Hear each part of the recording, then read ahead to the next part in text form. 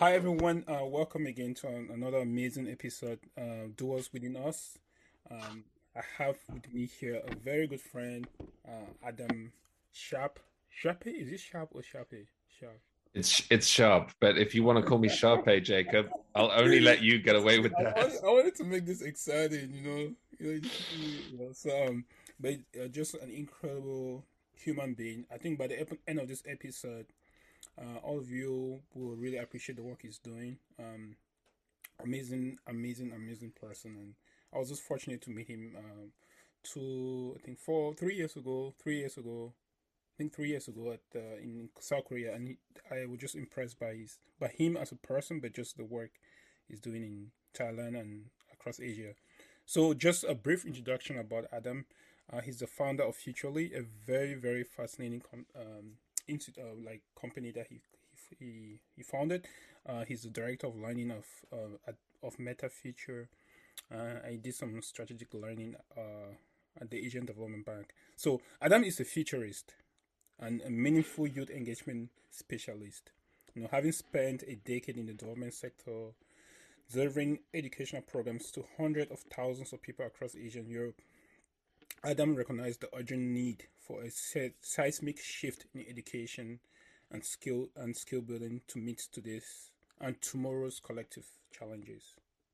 He founded Youth Futures think tank and transformative foresight consultancy, Futurely, which we're going to be talking about a lot today. Co-founded the online futures learning platform Meta Future School and consults for multinational organizations including the UN and the Asian Development Bank. He's a member of the Association of Professional Futurists and sits on the advisory board of Noise Sustainable Cosmetics and Rapid Asia. So, Adam, thank you so much for being here. Yeah, and we're looking forward to learning from you. I'm looking forward to learning from you in this episode. So, for a start, just please tell us a little bit about yourself. Where you grew up, and how you became to be who you are today. For a start. Well, first of all, thanks so much for having me on, Jacob, and just to commend you for launching this podcast. It takes a lot of guts to create something anew, rather than just support someone else's vision. And so I'm confident that that boldness is going to generate some extraordinary experiences for you and generate a lot of value in the world. So, and I'm here to support you in any way I can. Um, I'm originally from London in the UK. I was relatively privileged, really, went to good schools and always had food on the table, but money was always a problem. It was always something to worry about.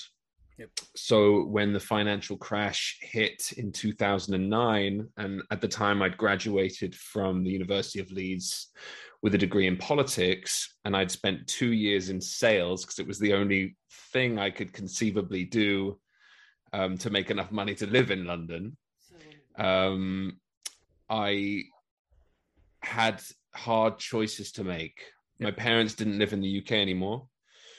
And the decision was, do I stay in London and burn through my savings trying to find a job during a recession? And I had very low confidence then. So I did not think I'd be able to get a job. And I didn't want to work in recruitment. I knew I wanted to do something that I was more passionate about, something that was more impactful. Or do I do something wild and move and build a career somewhere else? Yeah, love that. And that's what brought me to Southeast Asia. It was a moment of realization that, there really is not as much opportunity here at home for me as there could be in emerging markets like Southeast Asia. And that's where the journey began. And that was about 13 years ago. And I've had a wild ride. And now I'm married. I have a son. I have a business. I work from home and I love my life. But it's been a challenging journey to get here, let me tell you. So that's a little bit about me. Oh, that's incredible. That's so incredible. And I mean, for all the Asian countries, there's Vietnam, there's South Korea, Singapore, um, Taiwan. Why Thailand? Why is the what drew you to this country that you said, yeah, this is a place that I'm gonna It's gonna be my headquarters. I'd love to pretend that there was a considerable amount of research that went into this decision. The truth is, the way I looked at it was it's affordable. It's one of the hubs of the region. I knew that there was a lot going on, that it was very much central to Southeast Asia at the time. And it was just one of the countries that I knew more about. It seemed less daunting than, say, moving to Vietnam or moving to another Southeast Asian country. And I thought, if I can start there, then maybe I'll move around. Maybe I'll be there for a couple of years. I don't know. So that was it, really. And in retrospect, it probably wasn't the smartest decision. I mean, like, considering how hard it is for foreigners to start a business in Thailand, let alone actually get employed. If a company in Thailand wants to hire a foreigner, they need to have 4 national staff and they have to have a considerable amount of capital in the bank. So it's not easy for a foreigner to make it here unless, say, they're teaching in a school, where there's a real demand for foreigners and they have plenty of staff and capital to hire you. So, and the conditions here are really not favorable for an entrepreneur. Yeah. Really, they're not. And that hasn't gotten any easier in the 13 years that I've been here. So yeah, no logic really, Jacob. People, I was hoping you inspire. Yeah, not the smartest move, but it worked out. Yes, it did. It did. And I applaud. I think the more I get to know you, I really admire your bravery. Like, it's really tough, to really just have. I mean, it's some level of. There's some. How can I put it? There's You're brave. I'm trying to find out the right word for it. You know what, Jacob? I feel like it would have been more brave trying to stay in London in 2009 and getting a job. Like, really, I think that would have been more brave. Like, Wow. my savings from working in the UK were going to go far here, and I have islands on my doorstep. Didn't feel very brave, like lying in the surf of an island. You know what I mean? But I appreciate the sentiment, and there's definitely a lot of bravery involved in leaving your comfort zone, but fortunately, when you're young, you're dumb enough to just sort of see where it takes you, and I was in my mid-20s, and it was just, it was serendipitous in that way. But I'm glad I made the decision, that's for sure.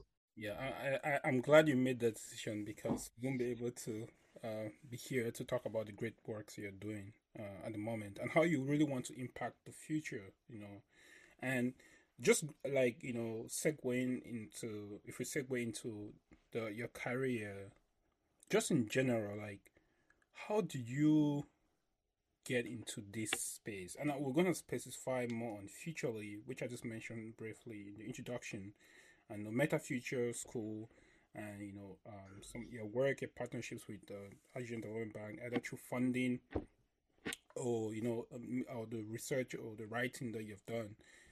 How did you? I know there's some process to it, but how did you really get into this space and you felt like this is it? And I've heard you talk, when Korea, you're a very inspiring guy. It felt like that is you and your right spot. When you the Asian when we're leading the event, APIE, Mm. I felt like this, like you found that thing, when you're on stage as the. That niche, Yes, yeah, I felt like that sweet spot. that sweet spot. So, I mean, can Yeah. you walk us through, because I think a lot of listeners out there are trying to figure out, like, how can I find that niche for me? Mm. I know the world has become more transient now. People want to travel, they want to try things in new places, and you Mm. figure out two things. One, that you figure out, by chance, it sounded like, Thailand was just, something that you just fell into, but you figured that out, and in addition, you figured out a career that worked well for you. You Yeah. know, can you please walk us through, like, that career development, your personal journey on getting to where you are, or just a snippet of how Yeah. you're thinking about it? Again, like, my trajectory and my journey is very much mine, and so when I do share advice or anecdotes about my experience, I mean, by all means, to any listeners, your journey will be your own, and so don't listen to me. But seeing as you're asking, I'll share how it worked for me. In my experience, the key moments in my career were the ones where I took big risks, and in order to pursue doing what I love. So to give you an example, I was teaching in a school that gave me a work permit in Thailand. This was 13 years ago. And the reason why I had to work in a school was partly because I got robbed and ended up having no money, empty bank account in Thailand, and had to get a job ASAP. And I wasn't that resourceful, and I didn't have that much confidence. So I ended up in a school. Anyway, long story short, that's a crazy story. That's a whole other story. That's a whole other story. How I ended up in Minbury on the outskirts of Bangkok with no job and no prospects and feeling like a complete loser. So I end up in an international school, and I loved teaching, and I liked my work permit, but I knew that there was more to life. Mm-hmm. And I knew that if I stayed in that job, in that comfort zone, I was going to probably be a teacher for a long, long time to come. And I didn't personally want that for myself. Okay. So I had to quit and give up the work permit and put the gun to my head, so to speak, in order to really push myself to find what I loved. Wow. That's just me. And that was, again, some would say not that risky. You're like, Western, like privately educated, it's not a huge risk for you. You have all the wherewithal, all the education to go and make money some other way, somehow. But every experience is relative. And in that moment, I was taking a huge risk. And I remember I said, I'm just going to do stuff that I love, and I'm going to figure it out. Again, another really strategic, well thought out plan, Jacob. I started playing. This is how weird your career can be, your trajectory. I have found one thing builds on another, one experience builds, one skill builds on another, builds on another, builds on another. It's like a video game where you're accumulating skill points, and you're accumulating, new clothes, and you're growing and growing and growing through your career. I started playing music in a bar. singing in a band, okay? Dude. Playing music because I love to sing. I said, I'm going to do stuff that I love, right? So that then leads to recordings out there. Yes, I do, and I'll share them with you after. Don't you share them with your audience? And then I started doing charity work on the Thai-Burmese border, because a friend of mine was running a school for Burmese children living in Thailand who needed food and shelter, etc. So I started doing charity work, and I started learning about human trafficking and cross-border migration, and the fact that there were children who were extremely vulnerable. And so I combined the music and the charity work by doing fundraisers for the children's home, and we raised a lot of money. I launched an event called Change for Siam, where everyone had to bring all of their loose change, and through, again, some serendipitous, exchange of events, we raised like thousands and thousands of dollars for this school, like huge. And then that connected me to this whole new world of social entrepreneurs, of international NGOs. And then I heard about this organization, MTV Exit. MTV, music television, yes, and exploitation and trafficking. It was their human trafficking prevention arm. Mm-hmm. And they were essentially producing concerts and music videos and documentaries about human trafficking, this really taboo subject, trying to demystify it and help educate people so they can protect themselves across Southeast Asia and across Europe. They were doing like Radiohead music videos and stuff. I was like, this is combining my love of music and my love of like helping people, and also my interest in human trafficking and exploitation. Like, wow, like, and it's funny, in your career, you don't realize what career opportunities are possible for you until they are in your face. And you're like, it's like a new paradigm kind of opens to you. And I said, I'm going to work for that organization. Whatever happens, I am going to work for that organization. I was really set on it. Somehow, some way, they gave me a job offer. Wow. But I had to be at a giant concert in Manila where Jason Mraz was going to be playing, Jay Part was going to be playing in Manila. And they said, you have to be there at that date. What? And that date was the day my sister was getting married in the UK. And I had to turn down my dream job. I'm broke. I'm playing music in a bar. I have no work permit. I'm in and out the country on like visas back when you could do that. I remember when I had to reject that job, I remember smashing the light on my desk. I was so upset. I was like, how can this be happening? Yeah. You can't miss your sister's wedding. You can't. Family first. Family first. You can't. So I flew back to Thailand with no job. I'm flying over Thailand. Thailand is completely flooded, by the way. This is back in 2012. Thailand is completely flooded, in crisis. And I'm going back to Thailand trying to find work and trying to get a job at MTV Exit.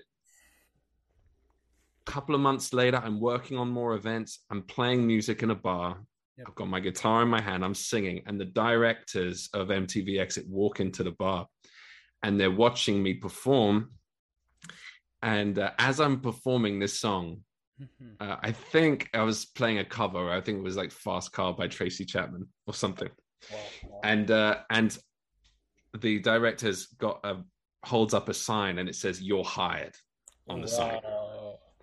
And while I'm playing, and it was like, and I knew from that moment my life had changed, that my career had changed, that I was working for a big brand that everyone knew, that I was working on a cause that I cared about, that I was doing work that was incredible. And that's what got me started in this world. Really, that's where I started to pursue my dreams and find purpose and find self-belief. And so it's so serendipitous how all these things sort of fit together. And that started a career in human trafficking prevention, building youth networks across Southeast Asia. I was helping to produce big concerts for 10,000 people, 30,000 people, like in like rural areas of Cambodia, Myanmar, Vietnam, Indonesia, the Philippines. This was, all extraordinary to me. Yeah. And that I got to work with USAID and with Australian Aid and with UN agencies. And after that job was finished, I went to work for the United Nations in youth policy and programming. And I started to I started working for Asia Pacific Youth Exchange. Through that exposed me to all kinds of networks. And I started to build this weird skill set of meaningful youth engagement and being a facilitator and mobilizing young people around prominent social issues. And then Futures came after that. I'll come on to that. But your career can be a very strange journey. And but it all starts, for me anyway, with following your passion and not being scared to take risks. Yeah, thanks so much for sharing that. And it's quite an intriguing story. Not being it could have gone the other way, Jacob. It could have gone the other way. No, it is. That's quite a story. Being a musician to where you are now. I think in this just learning from other guests we've had, there is, as you said, one, the story is relative, and two, it's not a straight line, right? And you utilize what you had in front of you to really kind of build that portfolio, but also the brand that you are today. So thank you so much for sharing that. And I mean, most importantly, too, family is really important. And I really love the fact that you took that decision to attend your sister's wedding. I mean, you can never miss that. Yeah, I don't even like my sister yet, but I can't miss her wedding. Like, I'm always gonna regret that. It was tough. It was close. It was a close run thing.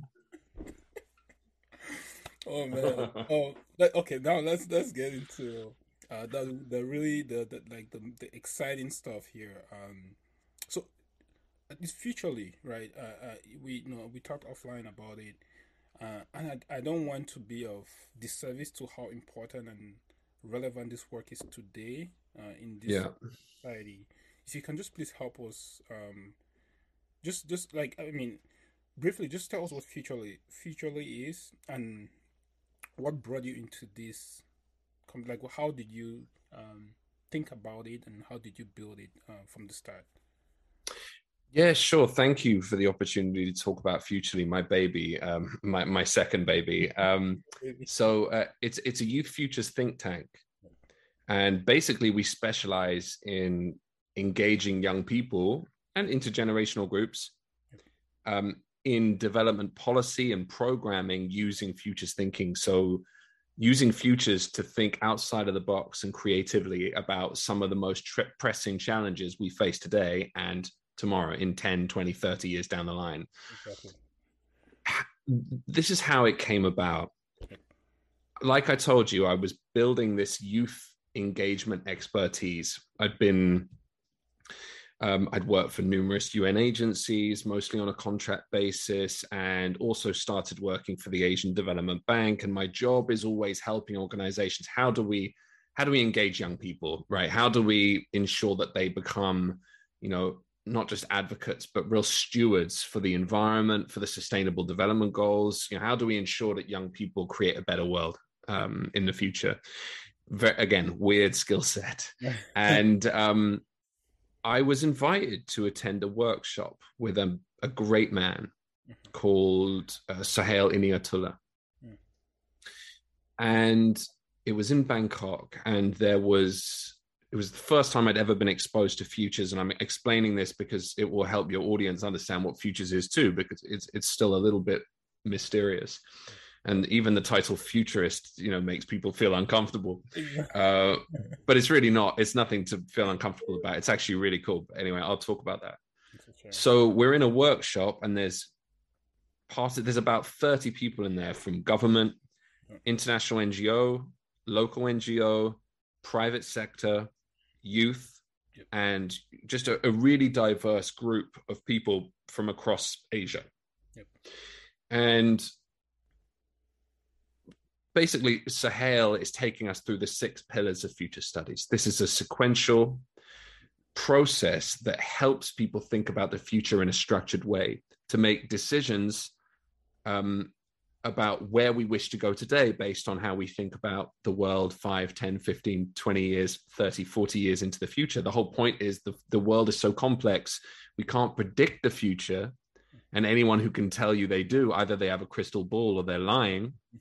And we need structured ways to think about this. We can't rely on forecasts in the present to make decisions about such a complex future. And for anyone who's interested in this, Black Swan by Nassim Taleb was a foundational text. And there's many other resources if you want to think about the future in a structured way. Anyway, in this workshop, I remember he brought up the directors of this mall group, this famous mall group in Asia. I won't say which one.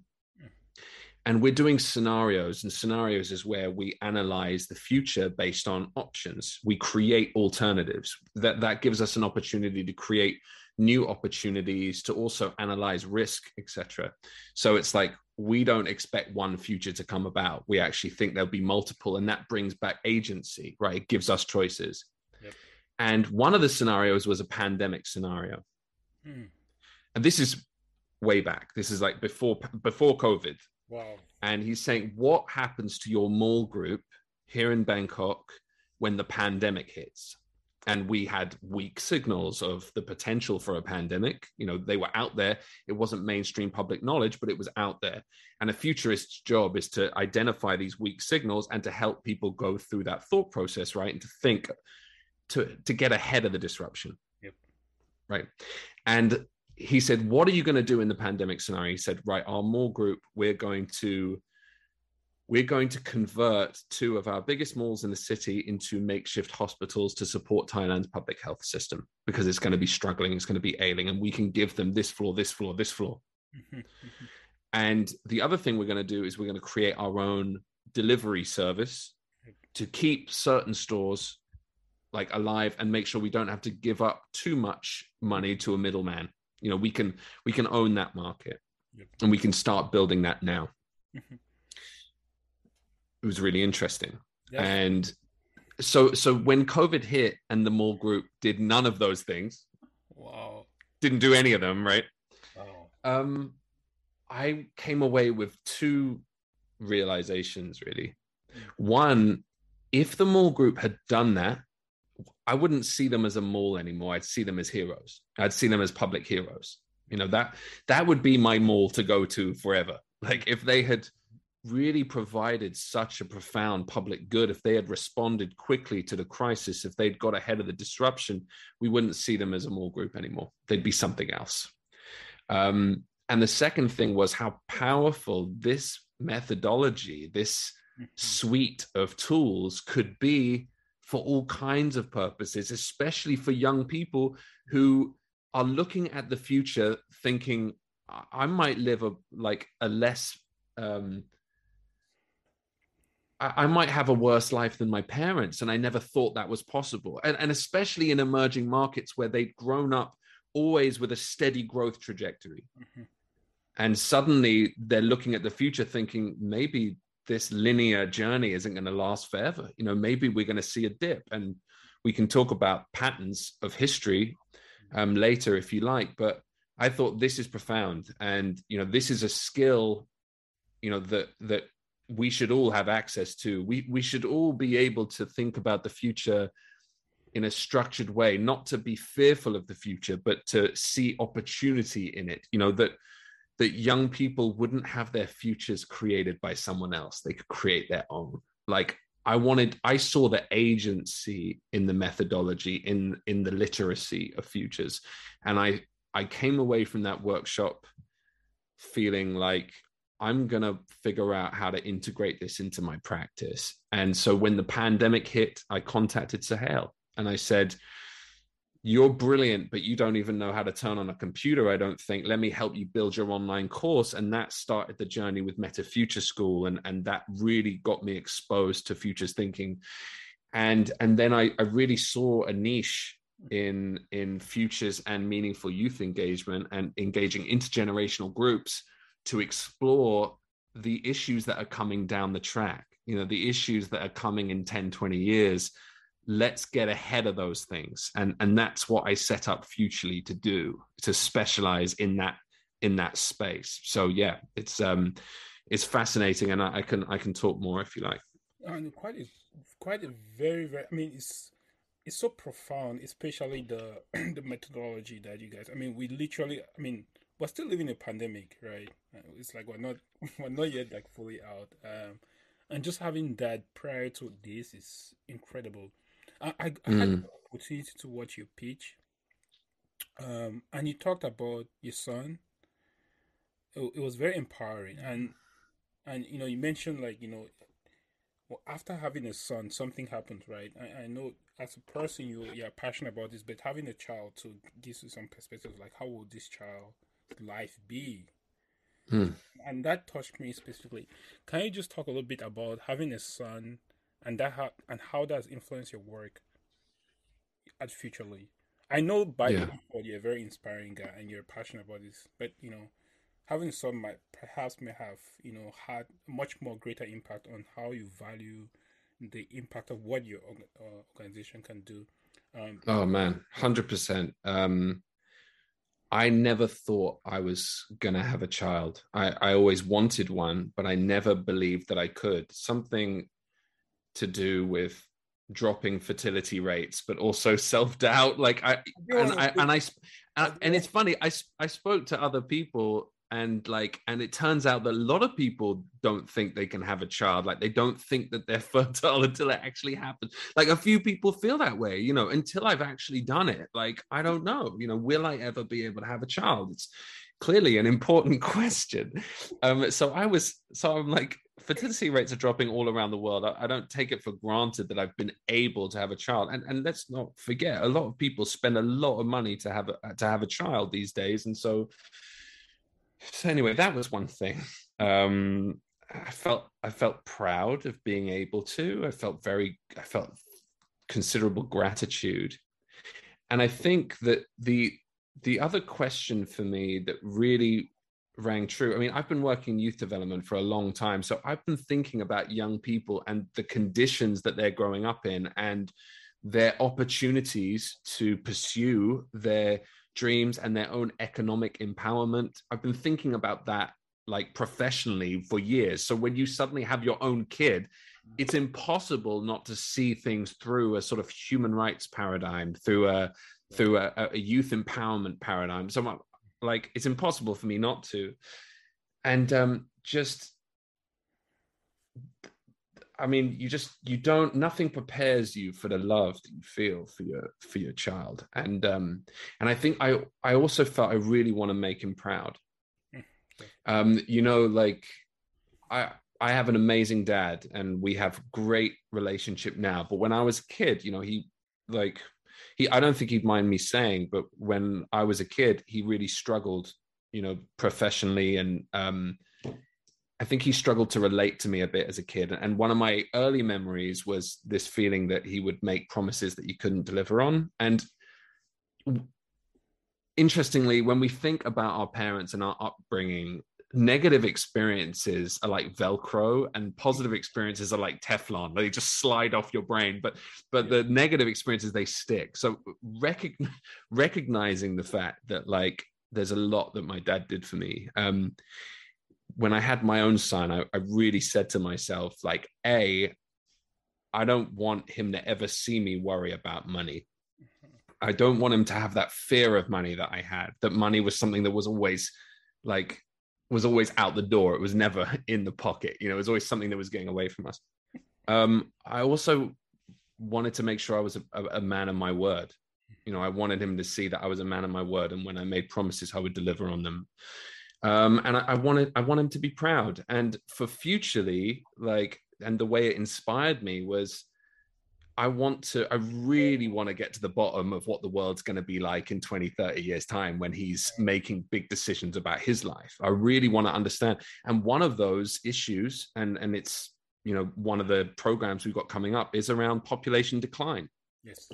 And the fact that countries all over the world, except for Africa, in 20, 30 years, most countries will have declining populations. And I don't just mean like by a few percent.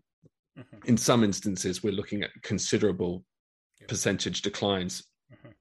And if you speak to some economists, they'd say the economy is going to work itself out. It's pretty old-fashioned thinking to imagine that this is going to really impact, think about automation, think about technological advancement. We shouldn't be worrying about the number of people we have.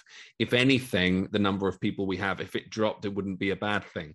And if I asked young people about this, they would almost unanimously say it'd be a good thing for this earth to have less human beings on it. But if you speak to, say, an Elon Musk, he thinks that this is behind benign AI. This is the biggest civilizational challenge we face. That the world is not designed, and no economy is designed to have so few young people supporting so many old people that they become de facto slaves in that environment.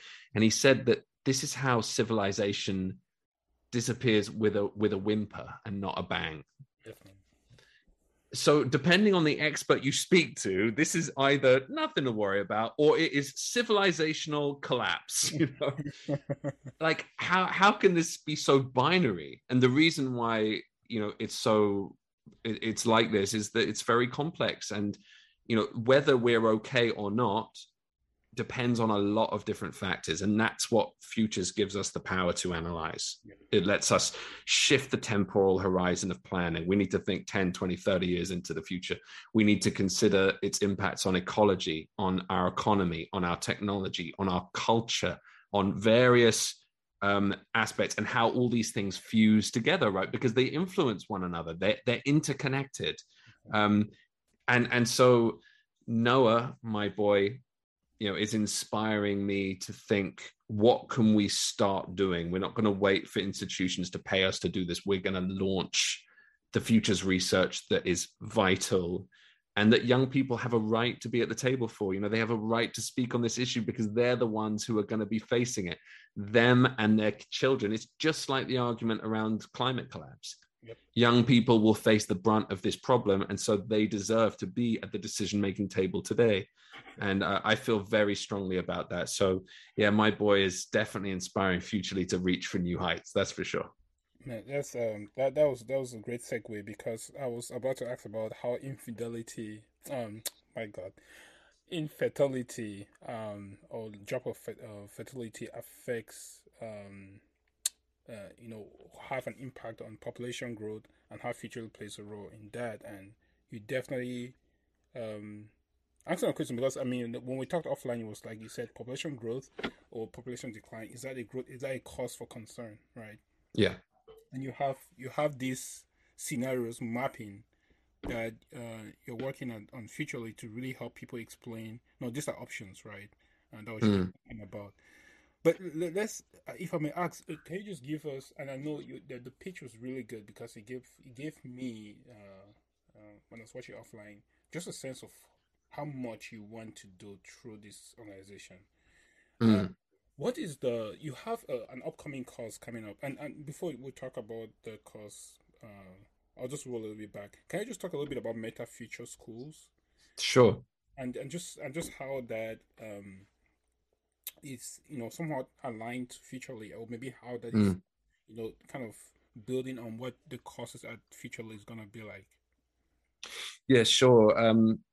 I'm so proud to work with Suhail Inayatullah and Ivana Milojevic at Meta Future School. These are two of the most respected, most prestigious thinkers in the futures field. Suhail especially is one of the founders of the field, and a lot of the tools that futurists use today, many of them were developed by him.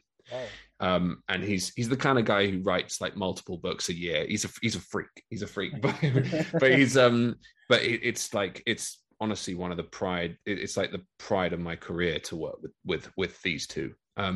So Futurely was our attempt to make futures thinking more accessible to more people around the world.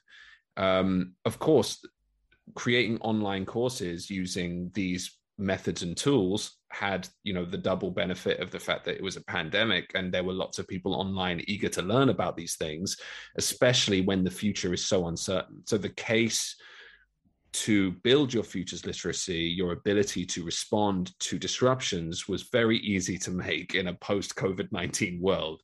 But also like that workshop that I did with Suhail originally, that's worth thousands and thousands and thousands of dollars, and people had to fly in from across the region to be there. So very few people had access to these methods and tools, to really learn from Suhail himself, direct from the horse's mouth, why these tools are important and how to run a workshop and how to conduct futures research and how to identify emerging issues and how to explore their first and second order implications and how to create scenarios and how to create shifts as an individual or as an organization to realize your preferred futures. That access to that was not many people want to sit and read giant books and articles. We need to communicate in ways that are relevant, in medium that are accessible. So with Meta Future School, we've been producing online courses for the last couple of years, and we began with our flagship course, Become a Futurist, which basically gives you access to the 6 pillars of futures thinking to understand this sequential futures process. And the whole point of that course is to get you practicing, to get you beyond an understanding of the theory of futures and actually get you running workshops, conducting research. So this is like natural for someone who's like a facilitator, for example, or a teacher who's looking for new tools to integrate, but it's also great for leaders who want to engage their staff, their teams in thinking differently as they approach strategic planning. Especially, in a post-COVID world, planning becomes really challenging because there's so much uncertainty. And it's also a great example of how an issue can just suddenly land smack bang on your desk and shift all of your perceptions, all of your assumptions about your direction over the next few years. We saw whole industries practically collapse because of the pandemic. And, this is not the last major disruption. Suddenly we have the war in Ukraine. This shifts. You may not visibly see a shift in your life, but it's shifting economies, it's shifting markets, it's changing the whole operating environment. And so basically we have one course, Become a Futurist, which is a great intro for anyone who wants to really understand futures thinking. And then we have, and this is super relevant now with the Ukraine war, Ivana Milojevic, who's also the author of a brilliant book, Breathing, it's called Breathing, Violence in, Peace Out. And she created a course on conflict transformation. So it's all about how do you use futures to transform conflicts in your personal, professional life, but also, you know, very applicable to the negotiators currently trying to hash out peace in the Ukraine. And then just recently, when we asked our learners, what do you want, what's your priority from learning with Meta Future School?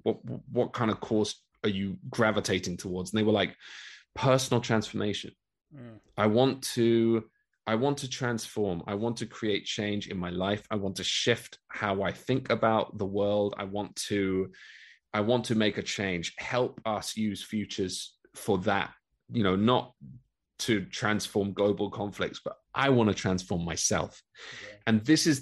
And so we just launched our newest course, Personal Futures Masterclass, which specializes in this. You know, it's like, I won't talk in too much detail about the tools, but what separates Suhail and what's really inspired me about working with him is he recognizes and has recognized for a long time that you can work with big organizations, giant teams, institutions on the futures of work, the futures of health, the futures of all these things. We can create different futures for the world, but we're part of this world. We need to change as well. So it's very easy for us to sit and tell everyone else how they need to change in order to create a better world. But how are you changing it? And part of that was about making sure all the stakeholders in the room were on board. Like, it's like we need to, if we're going to create change in an organization, we need to figure out how we're going to adapt and change ourselves too. So Meta Future School links perfectly with Futurely because, again, we have these learning resources that we can integrate into our programming to build the futures literacy of the participants of our programs. So obviously, as Director of Learning of Meta Future, I can give good rates to people to do our courses, you know, and make it as affordable as possible. Yep. But most importantly, I think for me, he gave me the confidence to apply futures in my own sphere of influence and expertise, which is youth. And I thought, you know, how am I going to stand out and create value in this space? And I'm going to integrate futures with my expertise and do futures in a different way. And we're going to communicate our research, not just through books and articles, but through videos and animations. And we're going to do events that are like rock shows. You know, we're going to do it differently. We're going to make it youthful. And yeah, it's one of the joys of my life working with them. I've learned so much. Yeah, that's such great people around you and great experiences, kind of building up to such an incredible organization. I know this is a little bit too late to ask, but can you just define who a futurist is? Well, like 40 something minutes in the episode. you know what the easiest way to describe it is? You know, I see a futurist like, for me, it's a facilitator who's guiding people into like unknown territory. You know, like a simple way to think about futures thinking is it's a suite of tools and methodologies that have academic rigor behind them. Because futures is a very academic pursuit. You know, you can do a master's in futures in a number of universities around the world. Really? Yeah, absolutely. So it's about, you know, helping people, guiding them through this unknown territory to think differently about the future, long into the future. The idea for me of a facilitator with a suite of methods and tools to help guide people, it resonates with me because, you know, kind of like a conductor in an orchestra is kind of like a facilitator's job, right? Your job is not to play the instrument. Your job is to help everyone around you play and to make sure everyone has their moment and is working well together. And so that's how I see my role as a futurist. But I think for me, more and more as I do more and more research, we're uncovering new knowledge. You know, we're creating new knowledge about what's coming up down the line.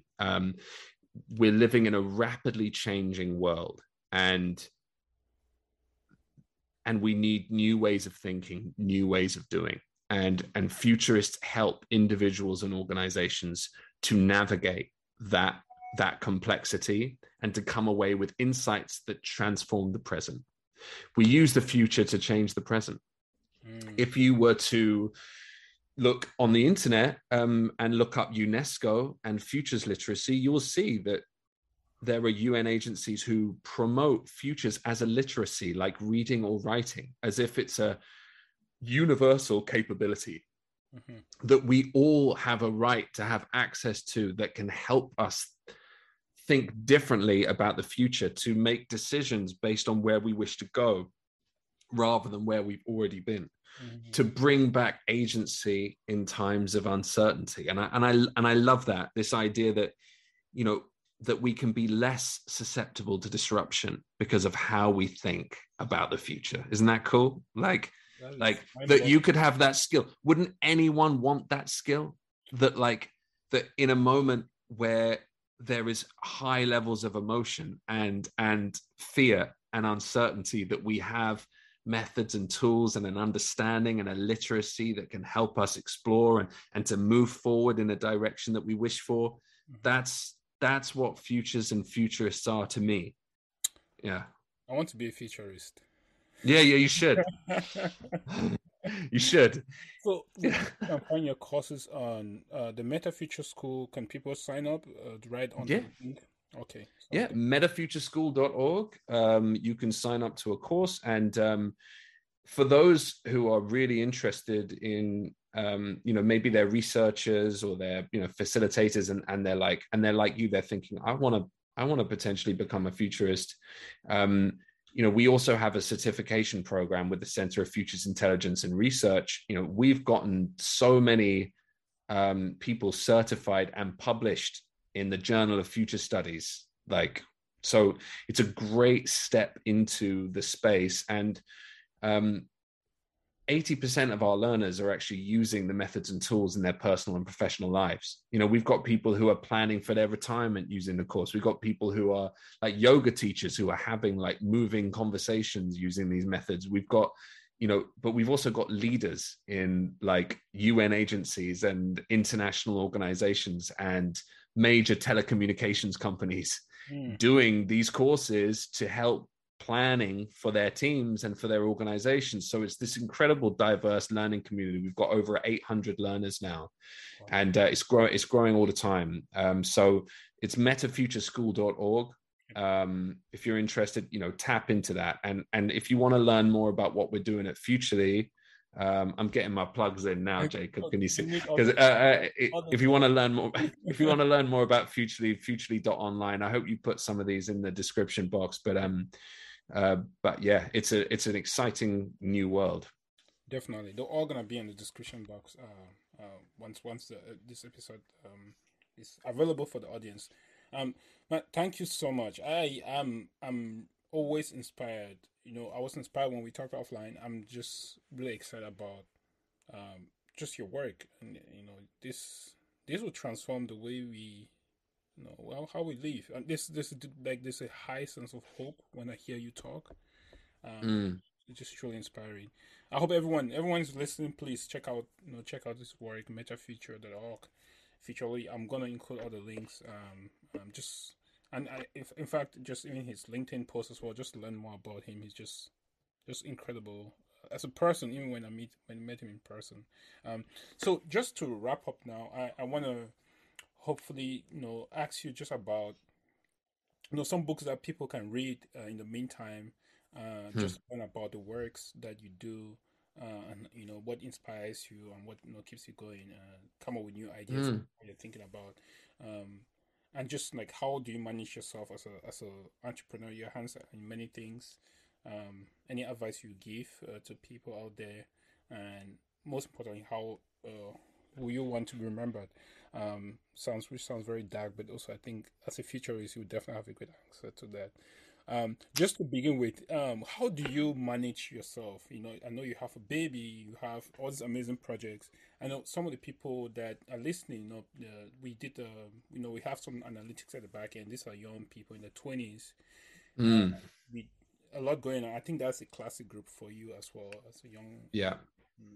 who are really trying to make a difference in the world. And sometimes they feel overwhelmed. Social media, they're trying to do work at school, and there's so much going on, and they also want to make a Yeah. difference. Will you have any recommendations for them on how to manage this anxiety and stress at the same time, be as productive as they can be, or even more, um, their lives? Man, I mean, first of all, I'm just as susceptible to anxiety and stress as anyone. So whatever methods I use, it doesn't mean that the job is done. Yeah. It's a journey, isn't it? Not a destination. Journey. I feel like we all have different things that work for us, and I know what works for me. But the funny thing is, sometimes it's hard to get me to even do what works. You know what I mean? Like, so I know that the best way for me personally to manage my anxiety and stress, and there's plenty of it. The best way to do it for me is I should meditate, I should work out a lot, I should read, I should have a steady routine every single day. And I know that these things work for me. But sometimes the last thing I want to do is meditate. And the last thing I want to do is work out. It's the last thing I want to do. I definitely think restricting my use of social media is hugely effective. Somehow the app always ends up back on my phone. But if I delete Facebook and TikTok and this, it's a good thing for a while. So I'm not adverse to just exiting social media, stage right, for a while, because I think it's having a tremendous impact on our mental health. Well, we know it is, but again, part of being a young person is having anxiety and stress. It is, man. It is. It comes with the territory.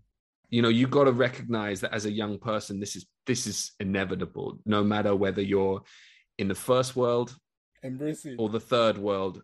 It doesn't matter whether you're rich or poor. Like, you are experiencing tremendous anxiety as you form your identity.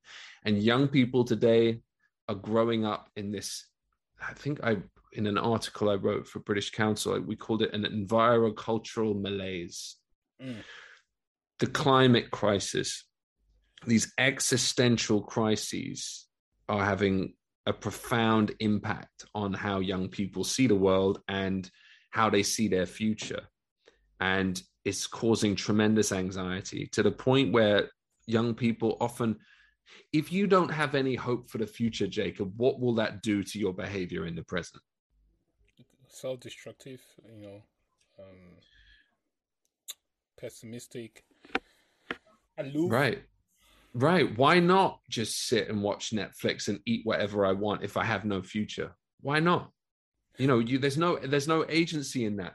We know this. We know that, as the great, it's another principle of futures. Our vision of the future leads. If you believe that your future is going to be worse than your present, if you believe that you have no career prospects, if you fear that you won't be able to own a house one day, you won't be able to have a career in something that you love, if you feel that way, it's going to impact you in the present.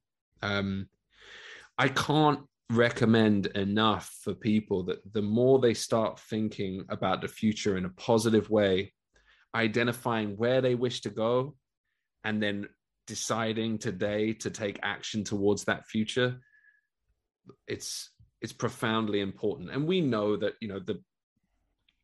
this is now a multi-billion-dollar industry, self-help.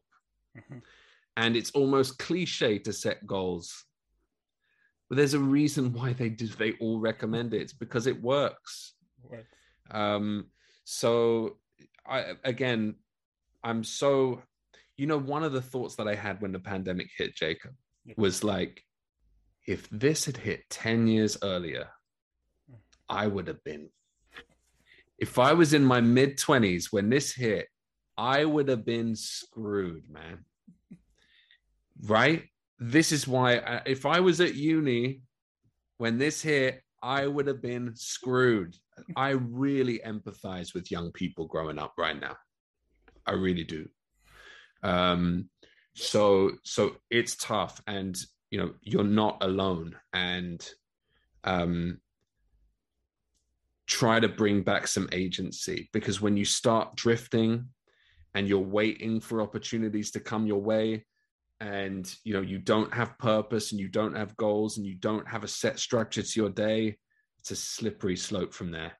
It's a slippery slope, and your confidence disappears quick. Your self-esteem, these things are so important to you achieving something with your life and living a great life. And I'm very thankful that now in my mid-30s, soon to be my late 30s, I have a home and I have a wife and I have a kid. I never ever thought that was possible in my 20s. I have a career I love. I own my own business. I work from home. I pick and choose my own schedule. I never ever ever thought that was possible for me. Certainly not in Thailand. I never thought it was possible. So, and again, everyone's journey is their own, but my heart goes out to anyone who's feeling that way. It really does. I know how it feels, and you can do it. You can do it. You can change your life. You can, have goals. You can achieve great things. You can. So yeah, find a cause and then chase it. Emanate. Just following up on that, what you have? You told me some great books. Do you mind just sharing them again to read? Just about. Yeah, man. I've got a big library in here, and books that are. I've got a lot of books on entrepreneurship, but I don't know. I think they're probably books that everyone's already read. Yeah. Ones that you were able to share with me earlier, the Sovereign Individuals by James Davison, Lord William, Generation. Let me pull out a couple. 1 second. I think it's cool to just pull the books out and show you. Here we go. We got Generations. Yes. By Strauss and Howe. The Prince by Machiavelli. Yes. These are the books that are inspiring me. Yes. You have one called Why Civil Resistance Works by Erica Chenoweth. And I'll bring one more if I can find it. Yeah, let me see. Yeah, the books are close by too. Yeah, absolutely. I've got a lot. Oh man, yeah. Okay. Okay. All right. Here we are. Okay. Sorry. I know I'm on a podcast. I shouldn't be out of frame for too long, but yeah. This book, Generations, really inspired me. It's been quoted a lot over the last few years, mainly because it was written in the 90s, and it was Strauss and Howe, William Strauss and Neil Howe, The History of America's Future, 1584 to 2069. Sounds far out, right? But basically, you could call them macro historians, but they're generational theorists. And their theory, and it's a contentious one, is that history is a pattern that repeats itself. And the reason for that pattern, they're not the first to say that. Many macro historians have said that history is based on patterns. And so there's a whole world of macro historians, extraordinary people who thought about history in a different way to how we're taught it in school, which is like a sort of chronological order of things. Yeah. They said that it was generations and how they interact with one another that shaped our history, in that, and they used this pattern of generations in cycles to basically predict that we would be living in a crisis era right now. Mm-hmm. And in a few years' time, there will be a new era. And it will be brought about because of the generations and how they interact. The best way to think about this is strong men, this is an old saying, strong men create good times create weak men, weak men create bad times. The idea is that there's a cycle and different generations play off one another. And they were able to basically track those patterns over hundreds of years. So a contentious theory, that's for sure, but a fascinating book. And this is, I think, quite an important book by Erica Chenoweth, who's basically one of the leading thinkers and researchers on civil resistance. Today we're seeing protest movements all over the world, and many people doubt their effectiveness at creating change. And I think one of the reasons why people are protesting is because they don't see a way through conventional politics to create a better world. They've lost faith in the institutions that govern them. And I work with a lot of these institutions. So, but Erica Chenoweth is brilliant because she, did a proper quantitative data analysis of civil resistance and recognized that actually it's highly effective at creating a better world. In fact, it's one of the only ways we have ever been able to. So I think it's encouraging for anyone who's trying to figure out how to create change and has maybe given up on policymaking and given up on their political systems. Hidden Agendas by John Pilger, one of my heroes, investigatory journalist who really inspired me. I read that book when I was 16 years old, and it was talking a lot about the UK politics and their crimes in countries around the world and how extremely corrupt our Western media is, and just an extraordinary writer. And The Prince by Machiavelli.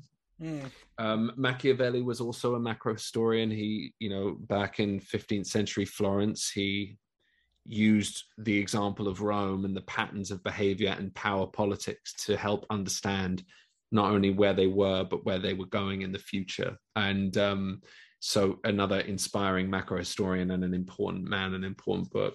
I read quite widely, but making reading part of the routine is important to get out of your own head and to also make sure that your news sources are not just mainstream media. In a world where channels that for the last few years we've relied on for alternative news sources, they're now becoming mainstream media sources, channels like YouTube and Facebook, for example. It's hard to find alternative voices now. It's getting harder and harder. So in an era of censorship, turn to books. Definitely. The new generations, all these books are great. Personally, new generation, I would like to invite you for another episode, just talk about their generations. It's just, there's something about it. Especially the interconnectedness. I personally read that one first. I think it's extremely contentious. Yes. And it's extremely bold for them to say that history and the future depends on how different generations respond to one another and how they interact. And for example, after the silent generations, as they're called, that really grew up through the Great Depression and World War II is extremely different to the millennial generation. And generations are the way they are because of, historical events shape generations, and generations then go on to shape historical events. That's another good way of thinking about it. So one of the things that fascinates me is how are the historical events of COVID-19, 2008 financial crisis, all of the Ukraine war potentially, how will these historical events shape the new generation, and how will they then change the world? Exactly. And that's what I want to really understand deeply, and that's what Futurely, that's where we want to specialize. Whether you're a major corporation trying to figure out, how to sell to young people, you're a UN agency trying to figure out how to advise best on policy, or you're a young person looking to build your own skills, bringing intergenerational groups together to explore these topics and issues is important. Young people are really valuable in these spaces because the way they see the world will shape the world. They always have, they always will. So neglect and ignore young people at your peril, because throughout history, they have always sought to change the world and to shape it in their own image. They can't help it. So yeah, this is where I'm really fascinated. So Jacob, if you want to do something, if you want to set up some sort of workshop with your networks, on these kinds of topics, we can do it. We do it for fun. We do it for the love. So I look forward to exploring these topics with you if you're interested. Definitely. I'm more than looking forward to just the great work you're doing. To all our listeners out there, Adam, as I said earlier, just a great person, a great human being. As you guys might have realized by now, if it's too late for you, but just the conversation today has been truly, truly, truly informative, inspiring, but also hopeful. I got a sense of hope, not just whimsical hope, but like based on some true, deep, very thoughtful, carefully, well poised approach on how to look at life and look at the world we live in, and how to ensure that the next, I want to say our kids, I don't have a child, how to make sure the next generation Fertility rates are dropping, Jacob. much better place. But Adam, they can find you on LinkedIn, right? I'm gonna include a link on that. And futurely as well, the link will be in the description box. Meta Future Schools, the courses. Please check out the courses. I know from what you've heard, something that really transform your life. And just the work you do, either you're in a corporation or you're a non-profit or you're a teacher, please, you can reach out. And for the Meta Future School, Adam, do you have to be in a specific location, or is everywhere in the world you can take the courses?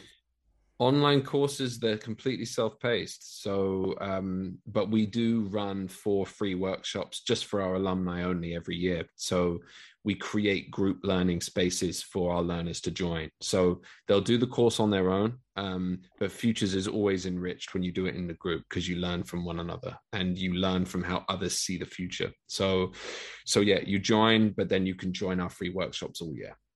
Got you. Sounds great. Adam, thank you so much for your time.